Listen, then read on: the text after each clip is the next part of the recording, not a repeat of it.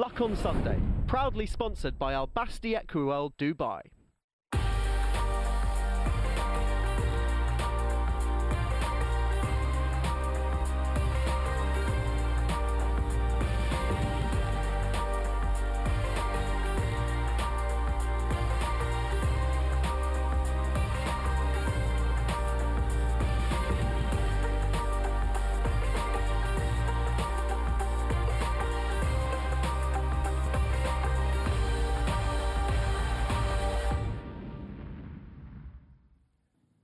Welcome to the Luck on Sunday podcast, a weekly audio digest of all the best bits of Luck on Sunday, free to air every Sunday from 9 o'clock, that brings you the best guests and insight from around the racing world.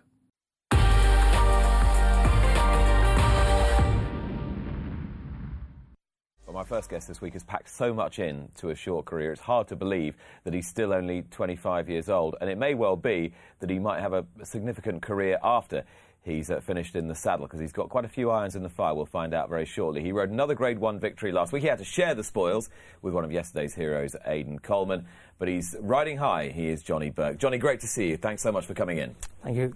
Great to be here. I said it's amazing that you're only 25, because so much seems to have happened in quite a short space of time. One of the biggest jobs in racing when you were only 18 years old. How do you sort of feel about the game now?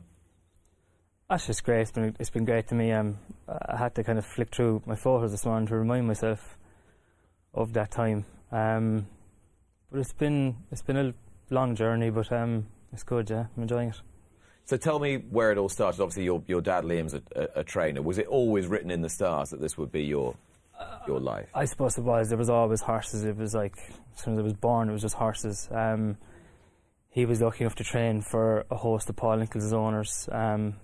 Mr. Barber, Mr. Roach, Mr. Hales, all these people. And we had nearly 100 horses growing up, but it was mainly pointers, and that was kind of where it started. And he never left me wanting for anything with ponies and whatnot, but it was just always horses, yeah. And is that the way he'd grown up as well? Had it been a whole generation? Has there been a whole generations of Burkes? Yeah, it was. His family weren't, but he was just always horses. Worked for Mouse Morris and Fonzie O'Brien, I think. But he rode as an amateur, and an injury stopped him short, and he started training, and he's still training today. He's actually taken back out his licence to ride too. So. And I mean, we were discussing with everyone will know now, because he's a pretty quiet, unassuming guy, and suddenly he was thrust into the headlines last week as part of this inquiry into John Warwick, and he said he found that pretty tough. He did, and I think in the sense that he's a hard-working man and a quiet man, and he just gets on with his work. He'd work from as soon as there's daylight in the morning till dark at night, and just to be caught in the wrong place at the wrong time, I think it just hit him a bit, for no fault of his own. So he was doing a neighbour a favour. So I think being caught up in all that with the bad press just hit him, but he's fine. He had a nice winner in Clonmel in the week, and I'm sure me riding a few winners too is helping him too. Were you a bit worried about it? Because I mean, he said in the papers that it had rocked him a little bit. I was actually, because when I say he's a quiet man, he didn't even say anything to me. First I saw of it was when it flashed up on my phone, so it did a bit. But when I spoke to him, he was fine, and like I said, he's a hard-working man. He just gets on with the job, so yeah, he's fine. Sounds like quite an idyllic upbringing for you. You're quite a close family. Yeah, we are. Actually, my mum passed away when I was young. I was only 5. Today is actually her anniversary. So with that, I was 5 when Mum passed, and she was 9. So with that, my sister and Dad kind of stuck together, and my sister kind of brought me up, because he was busy with training horses and pointing and doing everything, trying to keep everything going, as well as we were trying to grow up. So my sister's in Australia now, so we would have been very close, and still are very close. So it was a good upbringing, but we'd great people, we'd great staff working for us, and we'd great owners, and still have great owners. And our neighbours were great as well. I was just very lucky growing up, very fortunate, yeah. And is your sister in racing as well? Yeah. She works for a trainer out in in Australia, Matthew Smith, secretary and going racing and stuff. She's out there 2 years now, so I think lockdown helped keeping her out there. I don't think she'd have lasted if lockdown didn't hit, but she's enjoying it. But I'd obviously like to see her soon if I could too, you know. Yeah, you must miss her. Oh, we do, of course I do. Haven't seen her in a long time now, but she's getting a great kick out of my career as well. She's every day, it's every morning and night we speak, and she's getting great enjoyment too, yeah.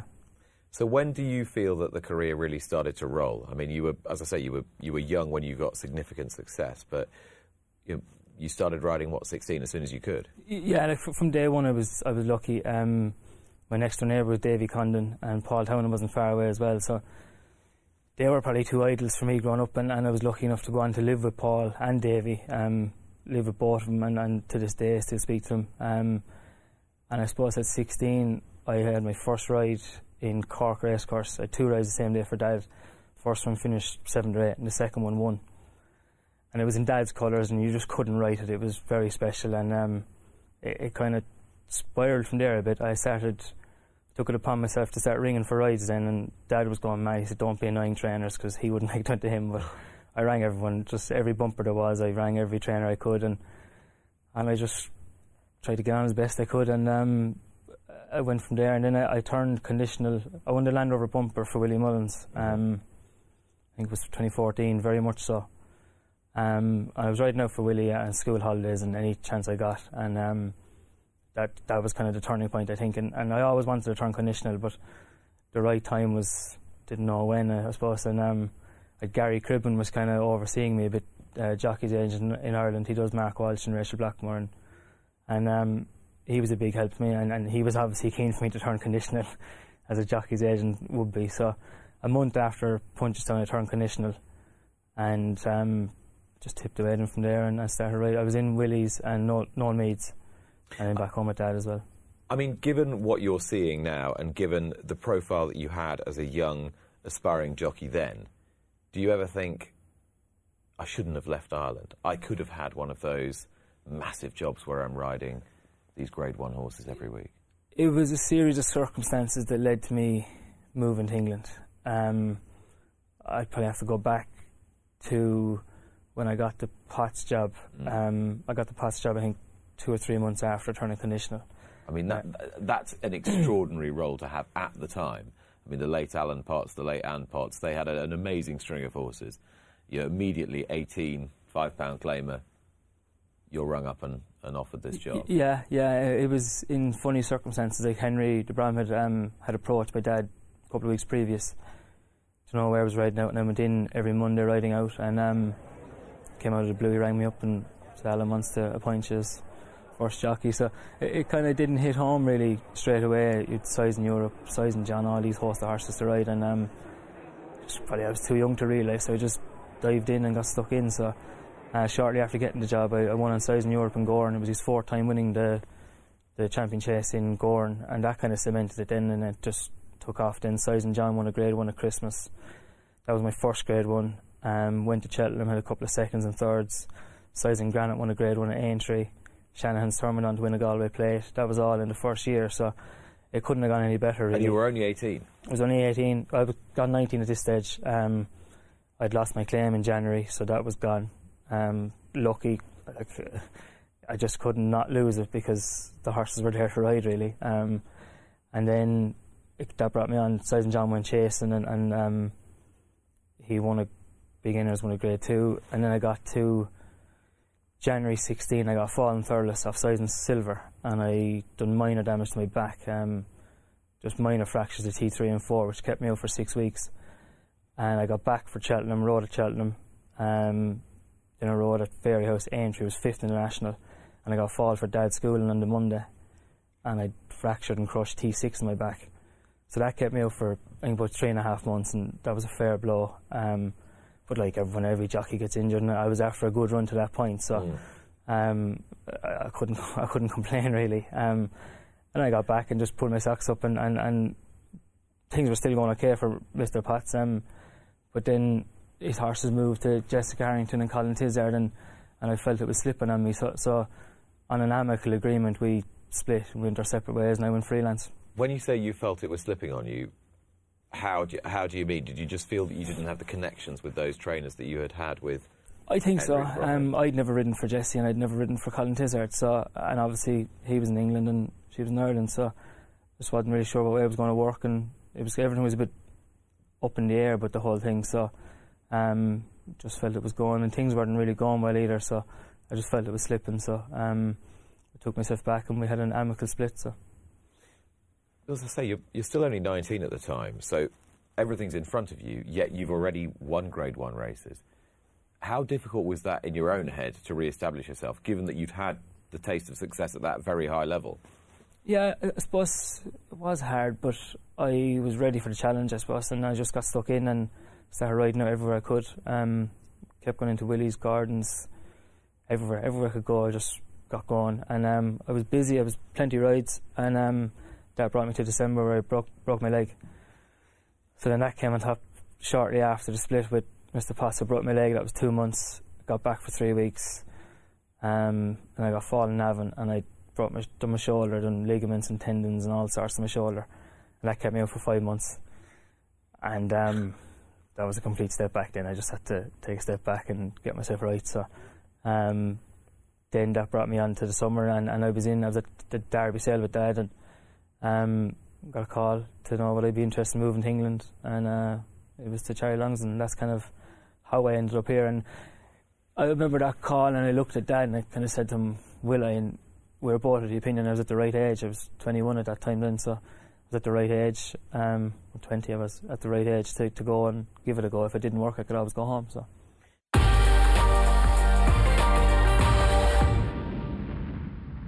Neil Channing is with me this week to reflect upon what's been an extraordinary news week and also a wonderful day's racing yesterday at Sandown, at Aintree and in Ireland.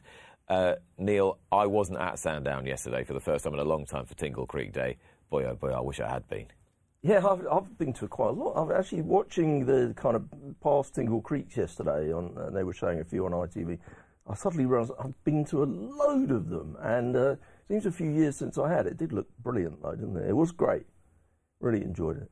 And clearly the result resonated so heavily with the crowd, just watching on. Yeah, the crowd, they were very much Team Bryony, weren't they? I mean, I've noticed on Twitter this week, there's been a few kind of begrudgers. It's not 90%, 10% in favour of Bryony. I think the Twitter breakdown of the whole, case and who goes which way. But the crowd at Sandown, it definitely felt more like 99-1. Yes, of course, we will discuss the hearing into allegations against Robbie Dunn in much more depth a little later on. And we need to stress that you're halfway through and the prosecution case, the BHA's case, now rests. Absolutely, yeah. So it's interesting, isn't it, just on a general point, how, because of social media, people will follow hearings or cases like this and they feel emboldened to opine. Having only heard half the evidence. Exactly. Yeah, no, absolutely. It's kind of the in-running betting is a bit like the American election. Exactly. When Trump had all the in-person, the postal votes, but not the in-person, but the other way around, wasn't it? And, precisely. We've only seen half of it, so we don't know. We can't. I've been sort of trying not to really give an opinion when people have asked me about what I think of both cases. Because, well, you can't give an opinion until you've got all the evidence, can you? I haven't sat in front of the whole thing anyway. Yeah. I mean, I've followed it through the media, but I haven't been in the courtroom or in the inquiry, so, how could I really say? But, of course, the central point that we were making when we set this up was the fact that that's kind of irrelevant to all the people who were at Sandown Park yesterday, who, for whatever reason, poured out their emotion, and it made them feel good that Bryony Frost was riding a big race winner. Whatever happens this week, it must have been a very tough time for Bryony Frost. Yeah. Not just in the last week, but in the last, virtually 2 years now. I think they were just showing solidarity on that basis. And she's always had that ability to touch the public.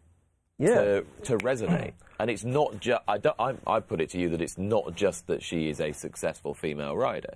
She's got a charisma that has always resonated. I think, kind of grizzled old veterans and cynics on Twitter and... Like you. People... Yeah, I think you sometimes get, don't you, people sort of... that kind of magic hour of the Cheltenham Festival a few years ago... And, you know, some people sort of felt like all that, you know, he's a dude and all that. It was all over the top and a bit contrived and a bit... You know, that's the thing that you hear people say. I don't personally believe that. I think it's just infectious enthusiasm. It's great. That's a very English... Yeah, you slap somebody down for enjoying the moment. It's tall poppy syndrome. Yeah, definitely. Yeah. And I think that, but I think she suffered a bit from that, without doubt. And I think actually the wider public, the people that aren't so much, you know, racing insiders so much, they don't feel that way. They see what they see, and they like what they see. They just think, isn't it great? She's winning races against the guys. You know, it's nice to see a girl do well in a sport that's been male dominated over the years, and you know, she seems to enjoy it. I mean, that race in Ireland the other week, that was amazing. I didn't even have a bet in it. I was screaming at home. Right. So just taking stock of your point about the success of not just Bryony Frost, but female jockeys this jump season. Yeah. You look at Frodon in the James Nicholson Wines chase at Down Royal, yesterday's victory in the Tingle Creek, Rachel Blackmore on A Plus Tard, Bridget Andrews yesterday on Protectorat. Yeah, that was terrific. And delivering one of the rides of the season at Ascot a few weeks ago on a Moolah Gold. Yeah, she was brilliant. And that was really good, that Ascot ride. But yeah, yesterday, you know, I thought Protectorat might struggle to stay the trip out, but it was incredible, yeah. I mean, to an extent, one or two of them didn't show up, but... But when we've talked before, and we have on this programme, you know, we've been going since 2017, and you've been a regular guest on here, we've talked about... They said I'd never lost. I mean, to be honest, he lives... Hanging on by a thread. He lives a mile down the road, and sometimes options at this time on a Sunday morning are quite limited. I nearly wore my slippers in today, actually. But we've talked quite a bit about... But to be honest, would it have made any difference? I was very tempted to. Your sartorial efforts have been absolutely lamentable. I'm actually a new convert to slippers. I mean, who knew? I've just, they're an early Christmas present. They've literally not left my feet. This is the first time I haven't worn them since. Is your very, very patient and delightful other half giving you a pair of slippers early? Yeah, I mean, that's basically it. I mean, you know, 170,000 people have died, and, you know, many businesses and lives have been ruined, and the, you know, the American vultures are digging over what's left of the health service. But actually, you know, the pandemic's been kind of good for me. You know, I moved on some years ago to the idea that staying in your house all the time was the best thing you can do, really, and watching racing and, you know, living on social media. I'm quite enjoying that. Slippers is basically it. I don't think I will go out again. I might pop over for the odd show. Sorry, we went on a tangent there. Well, no, I'm quite enjoying the tangent. on that point, how you're someone who's been sort of quite affected by the pandemic, I would suggest. You're someone who's been a little less gung-ho than some. In definitely taken it more seriously than most people. Yeah. I mean, I haven't really... You know, I didn't eat out to help out. That didn't help much anyway. But I've been to. I think I've been out to pubs and restaurants like maybe half a dozen times. So, yeah, I haven't. Like, I play poker. You know, I haven't been to a live poker tournament, and that's been really thriving since, you know, the economy started to open up, and I have not fancied that at all. Are you going to get back out there? I don't know. Or I could see myself just sat at home watching racing TV and not moving from my chair. It was quite good, really. Well, the man who was able to move out of his chair happily, having been in confinement last week, was Paul Nicholls, who landed. He must have hated it, pacing up and down. Well, we can ask him now. Well, what an amazing day. Yes, go on. It wasn't amazing. It's good, because normally when you ring someone up, I've just slagged them off, but I couldn't slag off Paul. I'm a massive fan. He may not realise it, but there you go. He does now. And that's the intensity with which Neil Channing studies the running order for this show every week, as Paul Nicholls joins us on the line now. Morning, Paul. Good morning, Nick. Good morning. What a special day that was yesterday. I'm just reading through your list of Tingle Creek winners. Flagship Uber St. Cost, 2 Corto Stars, a Twist Magic, a Masterminded, another Twist Magic, another Masterminded, Dodging Bullets, 2 Politologues, and now a Grenadine. That is a record anyone would be justifiably proud of. And you must have been as you drove home last night. Yeah, it was a fantastic day. Job done with Grenadine. You know, we'd set our stall out from really sundown in April to go to Exeter, use it as a prep for this race, having You know, you can only get them really ready for to run it to their very best. I always think twice a year, once in the autumn, once in the spring. And yesterday was his day, and a great team effort to get him in good shape and to win as well as he did. But it's funny because you've had so much experience of so many good horses, and you say, yeah, Exeter was a prep for this, and he had a big weight in the Haldon Gold Cup. But I looked at that race and I thought, yeah, he ran okay, but do I think he's going to come forward and win at Tingle Creek? In your heart of hearts, what did you really think after Exeter? He had a big chance here. That was his target. We've always used that race as a prep.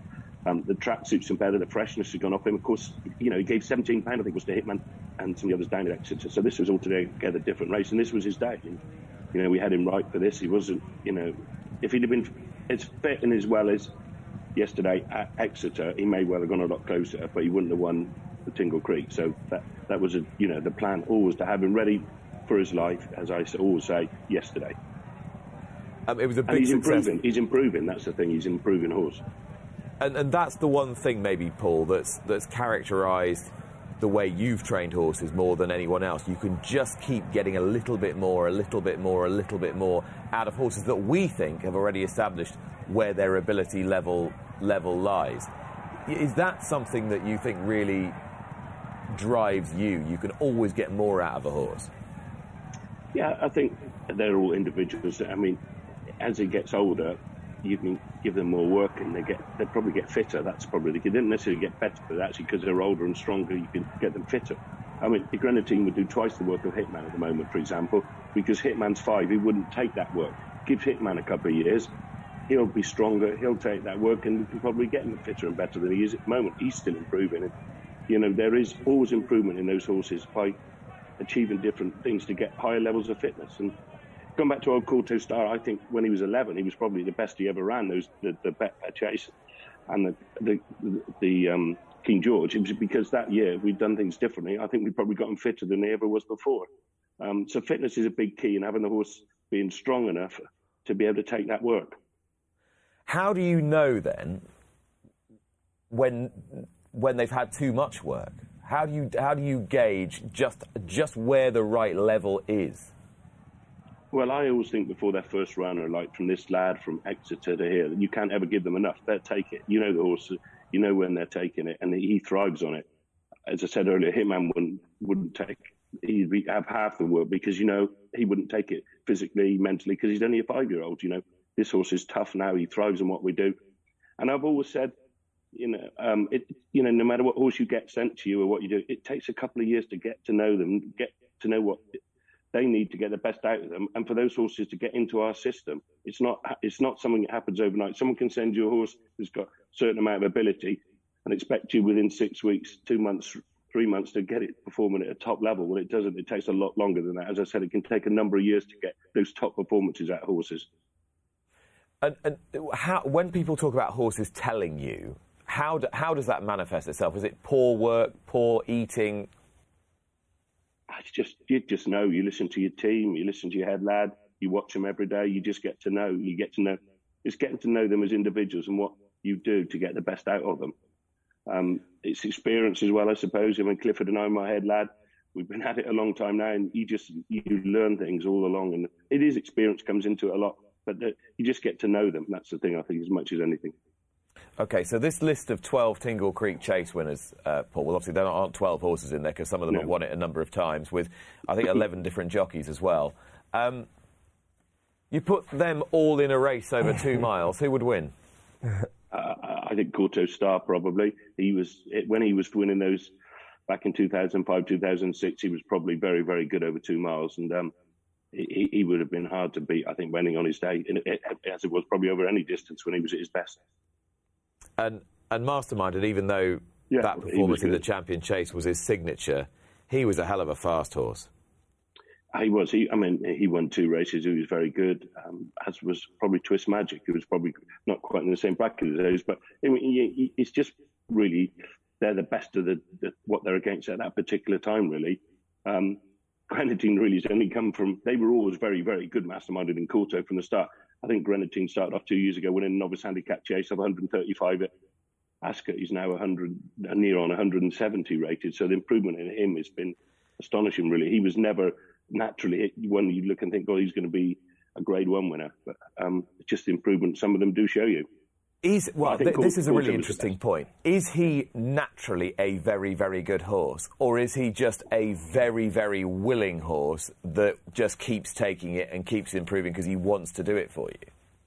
Well, I think yesterday proved he's a very good horse, to travel around there like he did, jump like he did, and win 5.5 lengths. He was so strong in the finish. He's obviously improving. He wasn't beat far in the Champion Chase last year, and we probably never had any belief in him, as much belief in him then. But now we've got the measure of him. He's obviously improving. He's got plenty of confidence, and when they're like that, they can be very dangerous. Because trainers will always say to you, "Oh yeah, I always knew this was a superstar." You're quite happy to concede, well, actually, he was in the ruck a couple of years ago, and he's very much in the mould of Dodging Bullets, who was probably a decent horse, but you never thought he'd win a Champion Chase or a Tingle Creek, and they suddenly reach a peak of new ability and confidence, and they end up winning those good races. When they came to the pond fence and Bryony went a little bit wider than all the other riders yesterday, was that a determined ploy on her and or your part? No, not at all. I never discussed that with her. She had a walk round beforehand and looked where the ground was a little bit better. I think she always does that a little bit. And if you actually take a line from where they turn in the straight, that's nearly going wide is the shortest way, because the others come round and with the way the rails is, they sort of duck in and then back out and round, whereas she almost took a direct straight line. And so probably it might just be that's a little bit of a shorter route going wide there off the bend. But you don't know, though, she always does that there. And having riders who think their way through races must be a huge asset to you. Well, of course it is. I'm very lucky to have Harry and Bryony riding so well for us, and of course Lorcan, who did so well yesterday, losing his cane. You need jockeys that think like that, and that's why they're ride so many winners and why they're as good as they are. Neil and I have talked. You probably heard Neil and I have talked quite a bit about yesterday and the way that the result resonated with the crowd there because of the very challenging week that Bryony's had. That won't have been lost on you as she came back here with seeing the shots of Alice Plunkett interviewing her on ITV Racing. It's quite something, isn't it? It was something. It was like the old days when Coulter used to walk down that the tunnel after winning those big races, and the crowd just went mad yesterday. And just shows how they appreciate seeing the good horses win races like that. And also after the week Bryony had hitting all the headlines, to be quite honestly hitting the headlines for the right reason. And I've always said to let you ride and do the talking, and it did that yesterday. And it mustn't be forgotten, Paul, and I wouldn't expect you to comment on a hearing or a case that's still progressing, but it mustn't be forgotten that your relationship with Bryony now goes back several years, and you really were the first person that kind of spotted her talent and put her on very good horses. It might be worth just revisiting exactly what you saw in her all those years ago. Well, obviously I grew up with Jimmy and rode with Jimmy, her father, and we've always got on very well. And she was pony racing, I think, with Megan at the time, and she did quite well pony racing. And she came out one summer and just wanted to have some experience, and she sort of worked hard and was very good in the school in Ringo, all our schooling, which is always a good thing. And she's never really left, to be honest with you. And she had chances on the right horses. There were certain horses that suited her, i.e. Black Corton was one that was just match made in heaven. And she just clicked with some of those horses. But, as she's got older, got more experienced, and that she rides as well as anybody. So you're not afraid to use her, So, she's, here is number 2, really. Yesterday, it was probably a tough day for Harry, but he knows full well he'll have good days on Hitman, and Harry's a team player, and sometimes you have to do things that suits the team. And, I'm very lucky to have both of them, as I said earlier. But Brian is just, matured. She rides well, as well as anybody, and as a result show. But you've made the point there about her tenacity, and we've seen that time and time again. But I remember when she was sitting in this studio 2 or 3 years ago when she was just starting to ride big race winners, and she said she wasn't really sure about whether to make a real fist of it and go professional. And you said, go on, get on with it. You don't need to be an amateur anymore. You want to get paid for this and do it properly. Yeah, and I think her first winner possibly was Black Corton as a professional, and he won. She's never looked back, and yeah, it's been a huge success story. It's, you know, there's been ups and downs, but that's the same in anybody's career. And, you know, after a week, like she said, she kept her head down. She turned up yesterday in top form and gave that horse a fantastic ride. So, you know, and she'll always do that. You know, what's been happening now will soon be history. We'll all move on from it, and she'll carry on riding winners and at the top level. And have you and she discussed it at all, or do you try and keep it sort of strictly professional? Yeah, completely. I know she's had a chat with Clifford about it a few times. I haven't even discussed it with Jimmy because I didn't really want to get involved. I've said my opinions to her privately, and I've always said, let you ride and do the talking. And I've, you know, offered a certain amount of advice, but quite honestly, on the case and what's been happening, I've kept out of it and just got my head down and carried on training winners and just, you know, watch as you have, really. Yeah. Paul, you mentioned the horse who finished second yesterday, and you've mentioned him 2 or 3 times during this interview. It makes me think that you think this might be the next star, Hitman. He's a good horse. I've always seen that at home. And at home, there wouldn't be nothing between them. And you know, if he'd have jumped the second last quick yesterday, he wouldn't have been beat too far. He just made a bit of a novice mistake that stopped him dead. And actually, credit to him, they got back together and stayed on strongly from the back of the last and finished second. As I said, he's 5 years old. He's very, very inexperienced. He's a big raw horse. He can only improve. Those horses just, you know, we're just going to manage it right, and he'll win some nice races in time.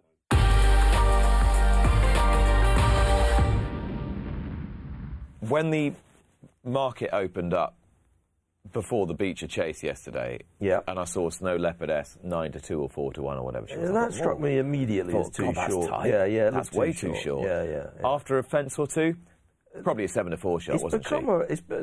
You know, like definitely the national course has become a bit more of a front runners course, hasn't it? I mean, we know that from the big race itself that. You know, the old days of having one that would sort of hunt around the first circuit and get backing a real old plodder.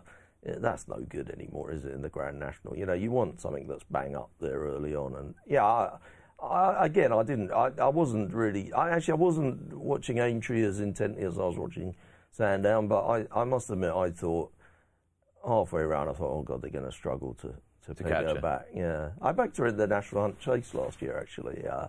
She is a bit of an old friend of mine. She's lovely, isn't she? But she had a lot of time off and foals and all kinds. Yeah, she's a splendid mare whose jumping was a joy to behold. And what I thought was quite unusual about this performance, Neil, was that normally, if you've had a horse who's given her or his all around these fences... Yeah, the second and third did look like they might pick her up. Then gets challenged. Yeah. There was a sort of, oh, she's going to get collared. Except she would not lie down. No, it was. I mean, I was partly watching down the field. I managed to pack the 7th first 6 and the 6th first 5. So that was good. I enjoyed that. But no. Even like with 50 yards to run, it wasn't totally clear, was it? I mean, I think, you know, she traded 100 on prior to this, and you know.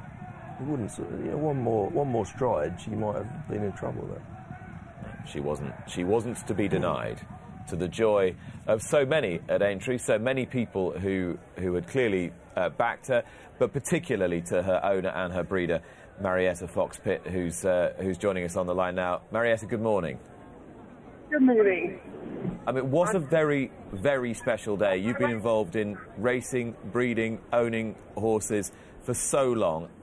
Where does this stand in your life with horses? Well, I brought her great-great-great-grandmother as a foal in probably 1960. So I've had the family a long time, and I'm very fond of her. But I think she went on ahead after the finishing line. I don't think she was giving up at all. No, and that was sort of what was quite unusual about it. You know, she just would not be denied. When you were watching her through her very early days, Marietta, she loves racing. She loves the whole thing. She loves jumping. She thinks it's great. She loves every minute of it, you know.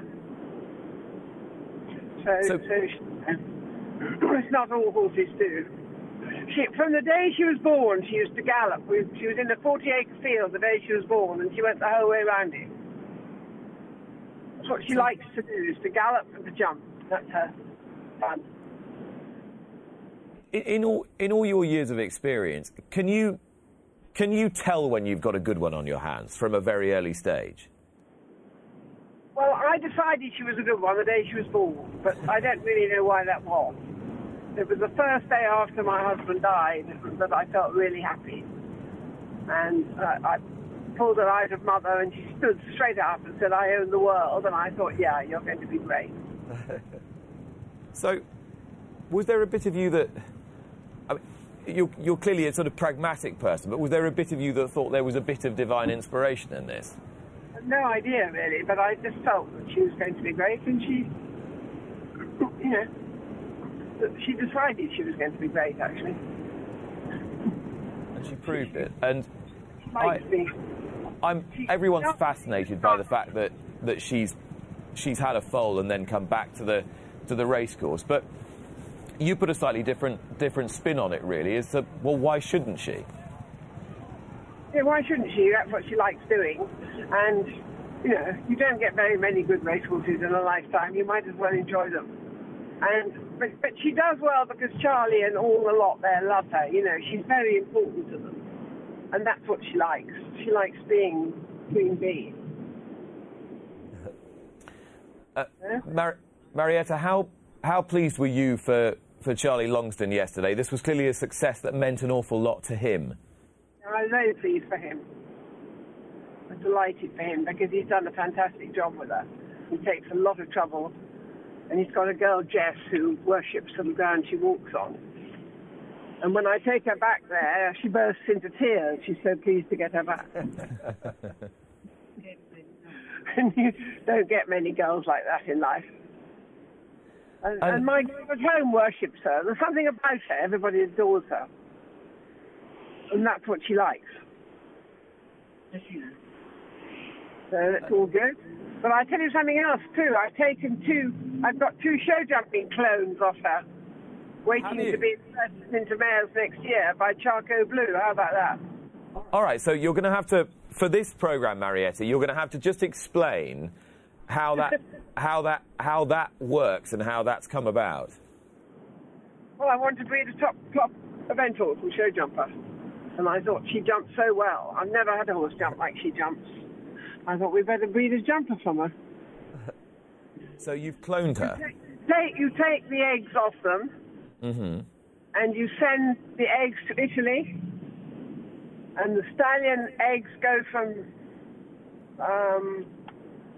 Holland and meet up in Italy, and they fertilise them, and then they put them in the deep freeze where they're waiting. I've now got 2 embryos sitting in deep freeze in Italy.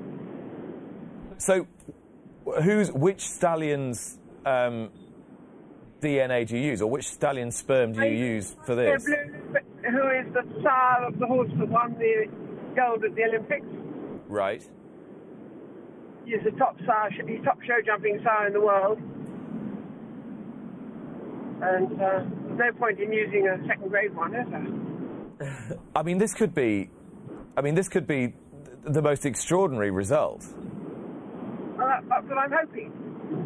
Well, I have very funny ideas. But sometimes the unconventional can be beautiful, Marietta. Anyway, that's the plan. I want to just quickly rewind all the way back to 1960 when you bought the great, however many greats it was, Grand Dam of this mare. Can you remember what it was that made you buy her? Yep. Lord Howard de Walden gave me a list of things that I was allowed to bid on. And I went round them all, and I decided which one I liked the best, and I bid for it and bought it. And it cost me 800 guineas, and she bred me 5 group winners. Wow. That's quite something. I've gone downhill ever since. I'm not sure ardent National Hunt fans would necessarily agree with that. Do you get as big a kick out of this? Her great uncle won the Grand Prix de Bordeaux and the pre-Robert Hennessy in Paris. He was a pretty good chaser, I tell you. Yeah. I was going to say, do you get as big a kick out of this now as you did then? More, I think. It's more fun as you get older, I think.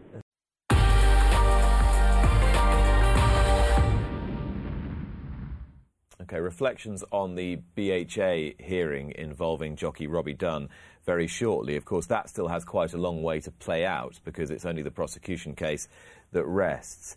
The High Court has heard the case against Graham Gibbons brought forward by Freddie Tulitsky on account of Gibbons' alleged negligence in a race at Kempton that led to Tulitsky's fall in 2016, that led to him being paralysed from the waist down. Chris Cook has been in the High Court this week. What, Chris, has been, I would imagine, quite an upsetting case to follow in every respect. Yeah, that's absolutely right, of course, because of the consequences.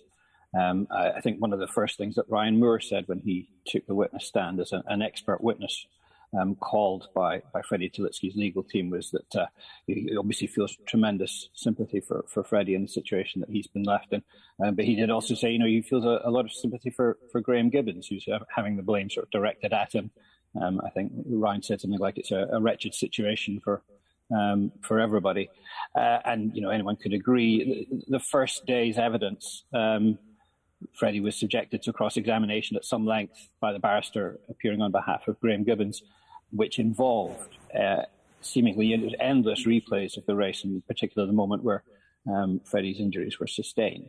It was a lot to have to sit through. And, at the very end of it, the judge made a point of thanking Freddie for being so patient and for putting up with watching it again and again and asking probing questions about the moments before the fall and the injury. That was actually quite sort of an emotional moment, I think, for a lot of people in the courtroom. She acknowledged that, and that he stood up to it so well. What was the most striking piece of evidence that you heard this week? I don't know if I care to pick out one. There were a lot of sort of dramatic moments.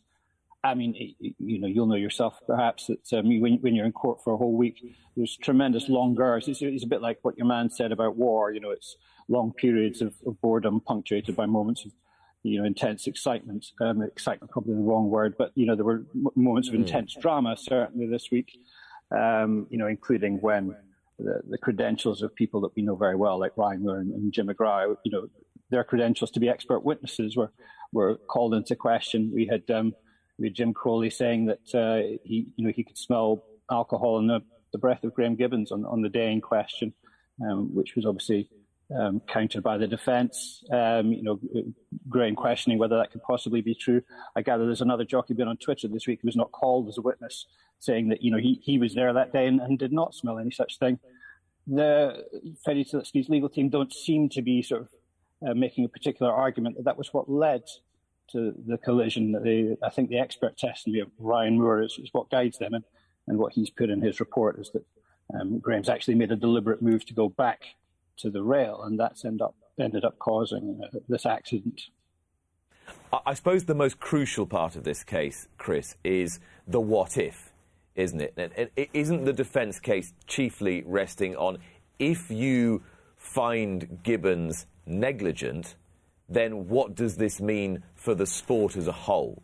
And how is the sport going to operate legally and functionally moving forward? Yeah, I see a lot of that concern, particularly on social media. I think really one has to acknowledge that duty of care that's being described, that jockeys owe to one another in a race, that has always existed. Even if you go back to the prior case that people remember in this area, when the jockey Peter Caldwell suffered a really serious spinal injury at Hexham in 1994, and he brought a case against Adrian Maguire and Mick Fitzgerald, which ultimately failed. Whilst the Court of Appeal, reinforced that decision, as it were, they didn't say, there can be no circumstances in which a jockey might successfully sue another jockey for negligence leading to injuries. That duty of care, to take reasonable care for everybody else who's in the race, that has always existed. And it will always be a question of the particular facts of each case, whether or not that duty has been breached. Obviously, Freddie's legal team say that there's enough there to conclude that in the circumstances of this case it was breached. Patrick Lawrence QC, who's a tremendously effective courtroom barrister, was making a great deal of how this is a dangerous sport in which split-second decisions are always called for.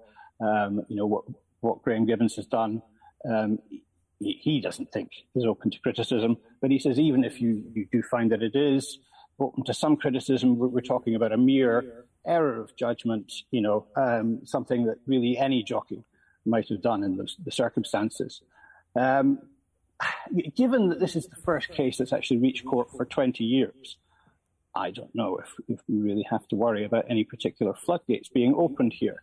The judge who tells us that she's going to produce a verdict sometime in the next 3 weeks, she's going to determine it with regard to the particular facts of this case. It does not mean that whenever there's interference or whenever a jockey is sort of found guilty of careless riding even, if that results in injury, it doesn't automatically mean that jockey is going to be able to sue for damages.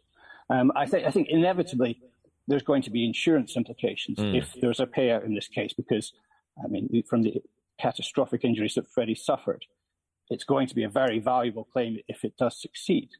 And yes, that is going to raise potentially practical difficulties for whoever's arranging the insurance for jockeys. It will get more expensive. You might even be in a situation where you're having to persuade an insurer to actually provide that service at all. But that's a practical difficulty that the sport will have to sort of deal with when it happens. I don't think it's remotely fair to say that because things would get difficult for horse racing and we've got a problem to face up to an insurance issue, therefore Freddie's claim should fail when otherwise it would succeed. I don't think that will be any part of the judge's thinking. That's very interesting. Can the judge award discretionary damages in this case?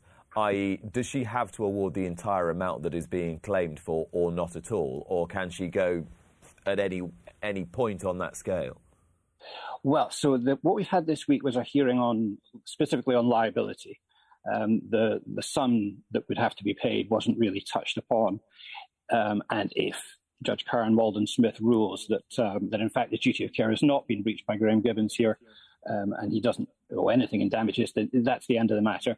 If, on the other hand, she rules that there was a breach of the duty of care, then there's going to have to be further legal discussion between the teams. Perhaps they'll be able to agree an amount. That doesn't seem very likely given the sums involved. Probably they'll have to come back for another hearing at some stage, maybe next year, to determine the consequences really and the cost and what would have to be paid to Freddie in compensation.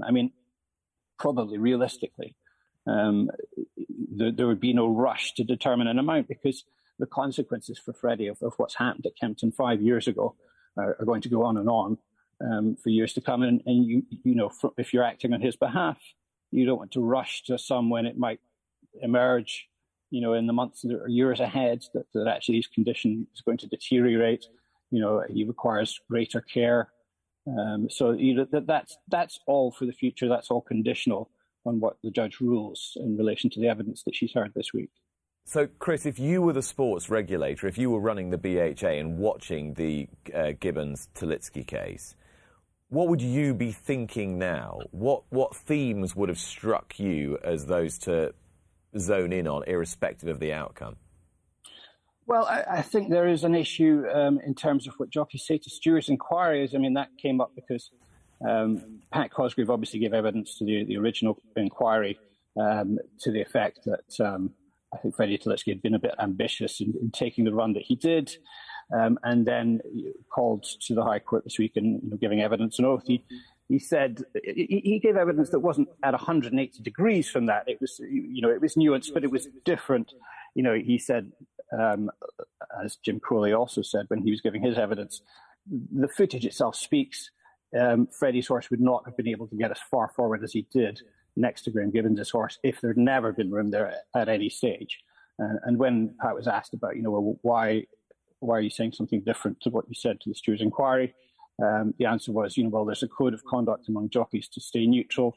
It wasn't something particularly involved me. It's for the stewards to determine if anybody's at fault. So the judge put it to him, is this a code of conduct to not get other people into trouble. And then Pat didn't go as far as that. He said, no, that's not quite the case, but I was trying to, as it were, stay neutral. Now, the steward's inquiry is particularly important in this case because the stewards on the day ruled that it was accidental interference. They didn't find anyone at fault for what had happened. And if Freddie's legal team are going to succeed, that's like a hurdle that they have to overcome. You're asking a judge who has, we believe, no prior experience of horse racing to rule that those very experienced stewards on the day got it completely wrong when they said it was an accident. You asked about the BHA sort of taking lessons from this case. I think if you put this together with what's been said in the Bryony Frost hearing, there is a bit of a cultural issue, I think, in relation to the weighing room and jockeys' frankness with stewards that is going to have to be addressed. There's just sort of a disconnect there. Even when Charlie Lane, who was the expert for the defence, and as a steward of some 30 years standing, when he was giving evidence, he was clear that stewards could not always expect frankness from jockeys. And that's a real issue for the regulator of the sport going forward. We have to get ourselves to a better position, I think, where stewards can sort of rely on the evidence that they're hearing.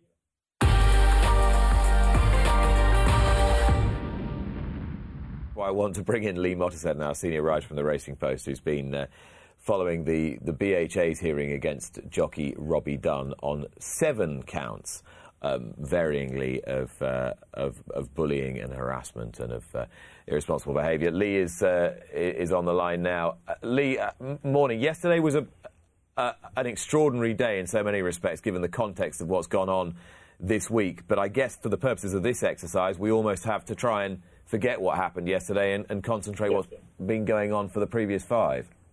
Absolutely, Nick. Yeah, it was an amazing day yesterday.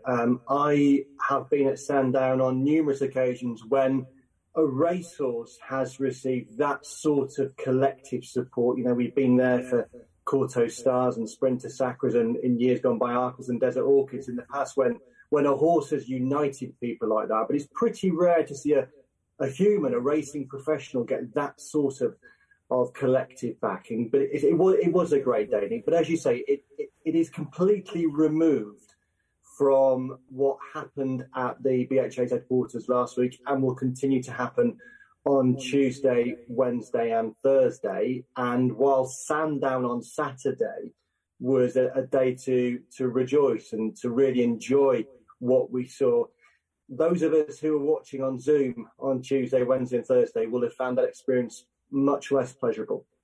Yes, it was quite an upsetting week in both these cases, and let's turn our attentions to this one. Because we read so much of the alleged detail in the pages of the Sunday Times already, was there anything in the testimony of Bryony Frost, or indeed any of the other witnesses that were called by the BHA's counsel, that shocked or surprised you or those watching?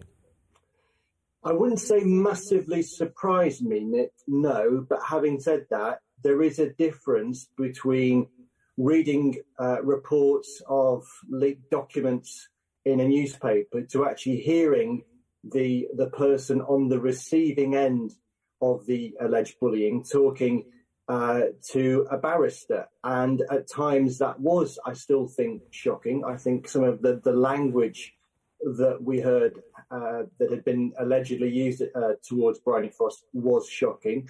And seeing her sadness and her emotions, I think, was particularly distressing. To hear a young sports person saying that the isolation I felt I wouldn't wish on anybody, I would find it hard for anyone, I would hope, to not be moved by that and to be worried and concerned by that as well. So I don't think necessarily we learned too much new in relation to Bryony Frost's testimony. We did hear other witnesses across the Wednesday and Thursday sessions, Nick. We heard from Bryony's father and brother. Her brother was pretty damning in a few words of the culture that prevails in horse racing, a sport he left in Britain a few years ago. And on Thursday, we heard from a number of valets in the weighing room who gave their evidence and were robustly cross-examined by the BHA's barrister Louis Weston. And then I think we had the man who a lot of people had been waiting to hear from, Chris Watts, the now former BHA head of regulatory, former head of integrity, who I think it has to be said didn't give the most convincing evidence in the world. He appeared in a purple jacket and tie, and his evidence sort of matched that lack of gravitas in his dress sense. Roderick Moore, the barrister for Robbie Dunn, asked a number of strong, pertinent questions that raised concerns, I think, about the quality of the investigation that was carried out by Chris Watts. Matters such as asking Bryony Frost which witnesses she would prefer him to contact, such as talking about having not made notes of a meeting with Richard Johnson. Tom Scudamore and Gavin Sheehan both reported concerns about the statements that he had taken from them. So I think there are clearly, as we go into week 2 of the hearing, going to be questions raised about the quality of that BHA investigation into Robbie Dunn. But of course, that doesn't necessarily change what's actually happened in terms of the alleged bullying by Robbie Dunn of Bryony Frost. So I think it was an interesting week 1, and I sense it's going to be a similarly difficult week 2, because we're expecting a roll call of jockeys past and present to come out as defence witnesses, and I fear the isolation that Bryony Frost spoke about on Wednesday will be reinforced next week. Do you have any idea, Lee, who those might be? We've already heard that Richard Johnson is due to appear next week. As I say, Richard Johnson was already referenced on Thursday because Roderick Moore, when questioning Chris Watts, points out that Chris Watts had no notes of a meeting that he apparently had with Richard Johnson. So I suspect we'll hear from that next week. Tom Scudamore and Gavin Sheehan were both referenced, as I say, during the week, so wouldn't be surprised if they appeared, having already been spoken to by Chris Watts. But no, I don't know who else we're expecting, Nick. But if, as I say, Bryony Frost, the isolation and the ostracism that she's spoken about, one would suspect that anybody we hear from now won't necessarily be helpful to her cause.